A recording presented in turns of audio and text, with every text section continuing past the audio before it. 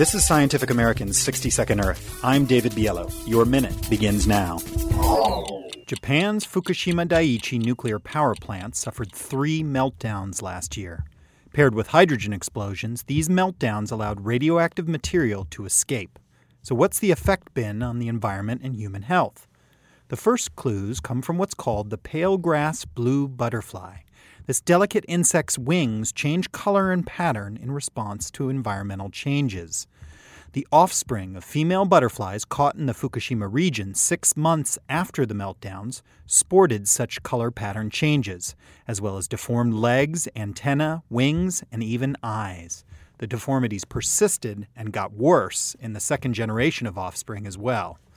The same deformities were found in butterflies collected from the wild, and the researchers induced similar effects by exposing normal butterflies to radiation from cesium particles, like those that escaped Fukushima Daiichi. The research is in the journal Nature Scientific Reports. As for people, more than 3,000 individuals from a town 23 kilometers north of the stricken nuclear power plant also bore detectable levels of radioactive cesium in their bodies. Their total dose of less than 1 millisievert is considered safe, and no radiation sickness was observed. But, says a report in the Journal of the American Medical Association, the men, women, and children exposed need to be watched for the long-term effects of that radiation for the rest of their lives.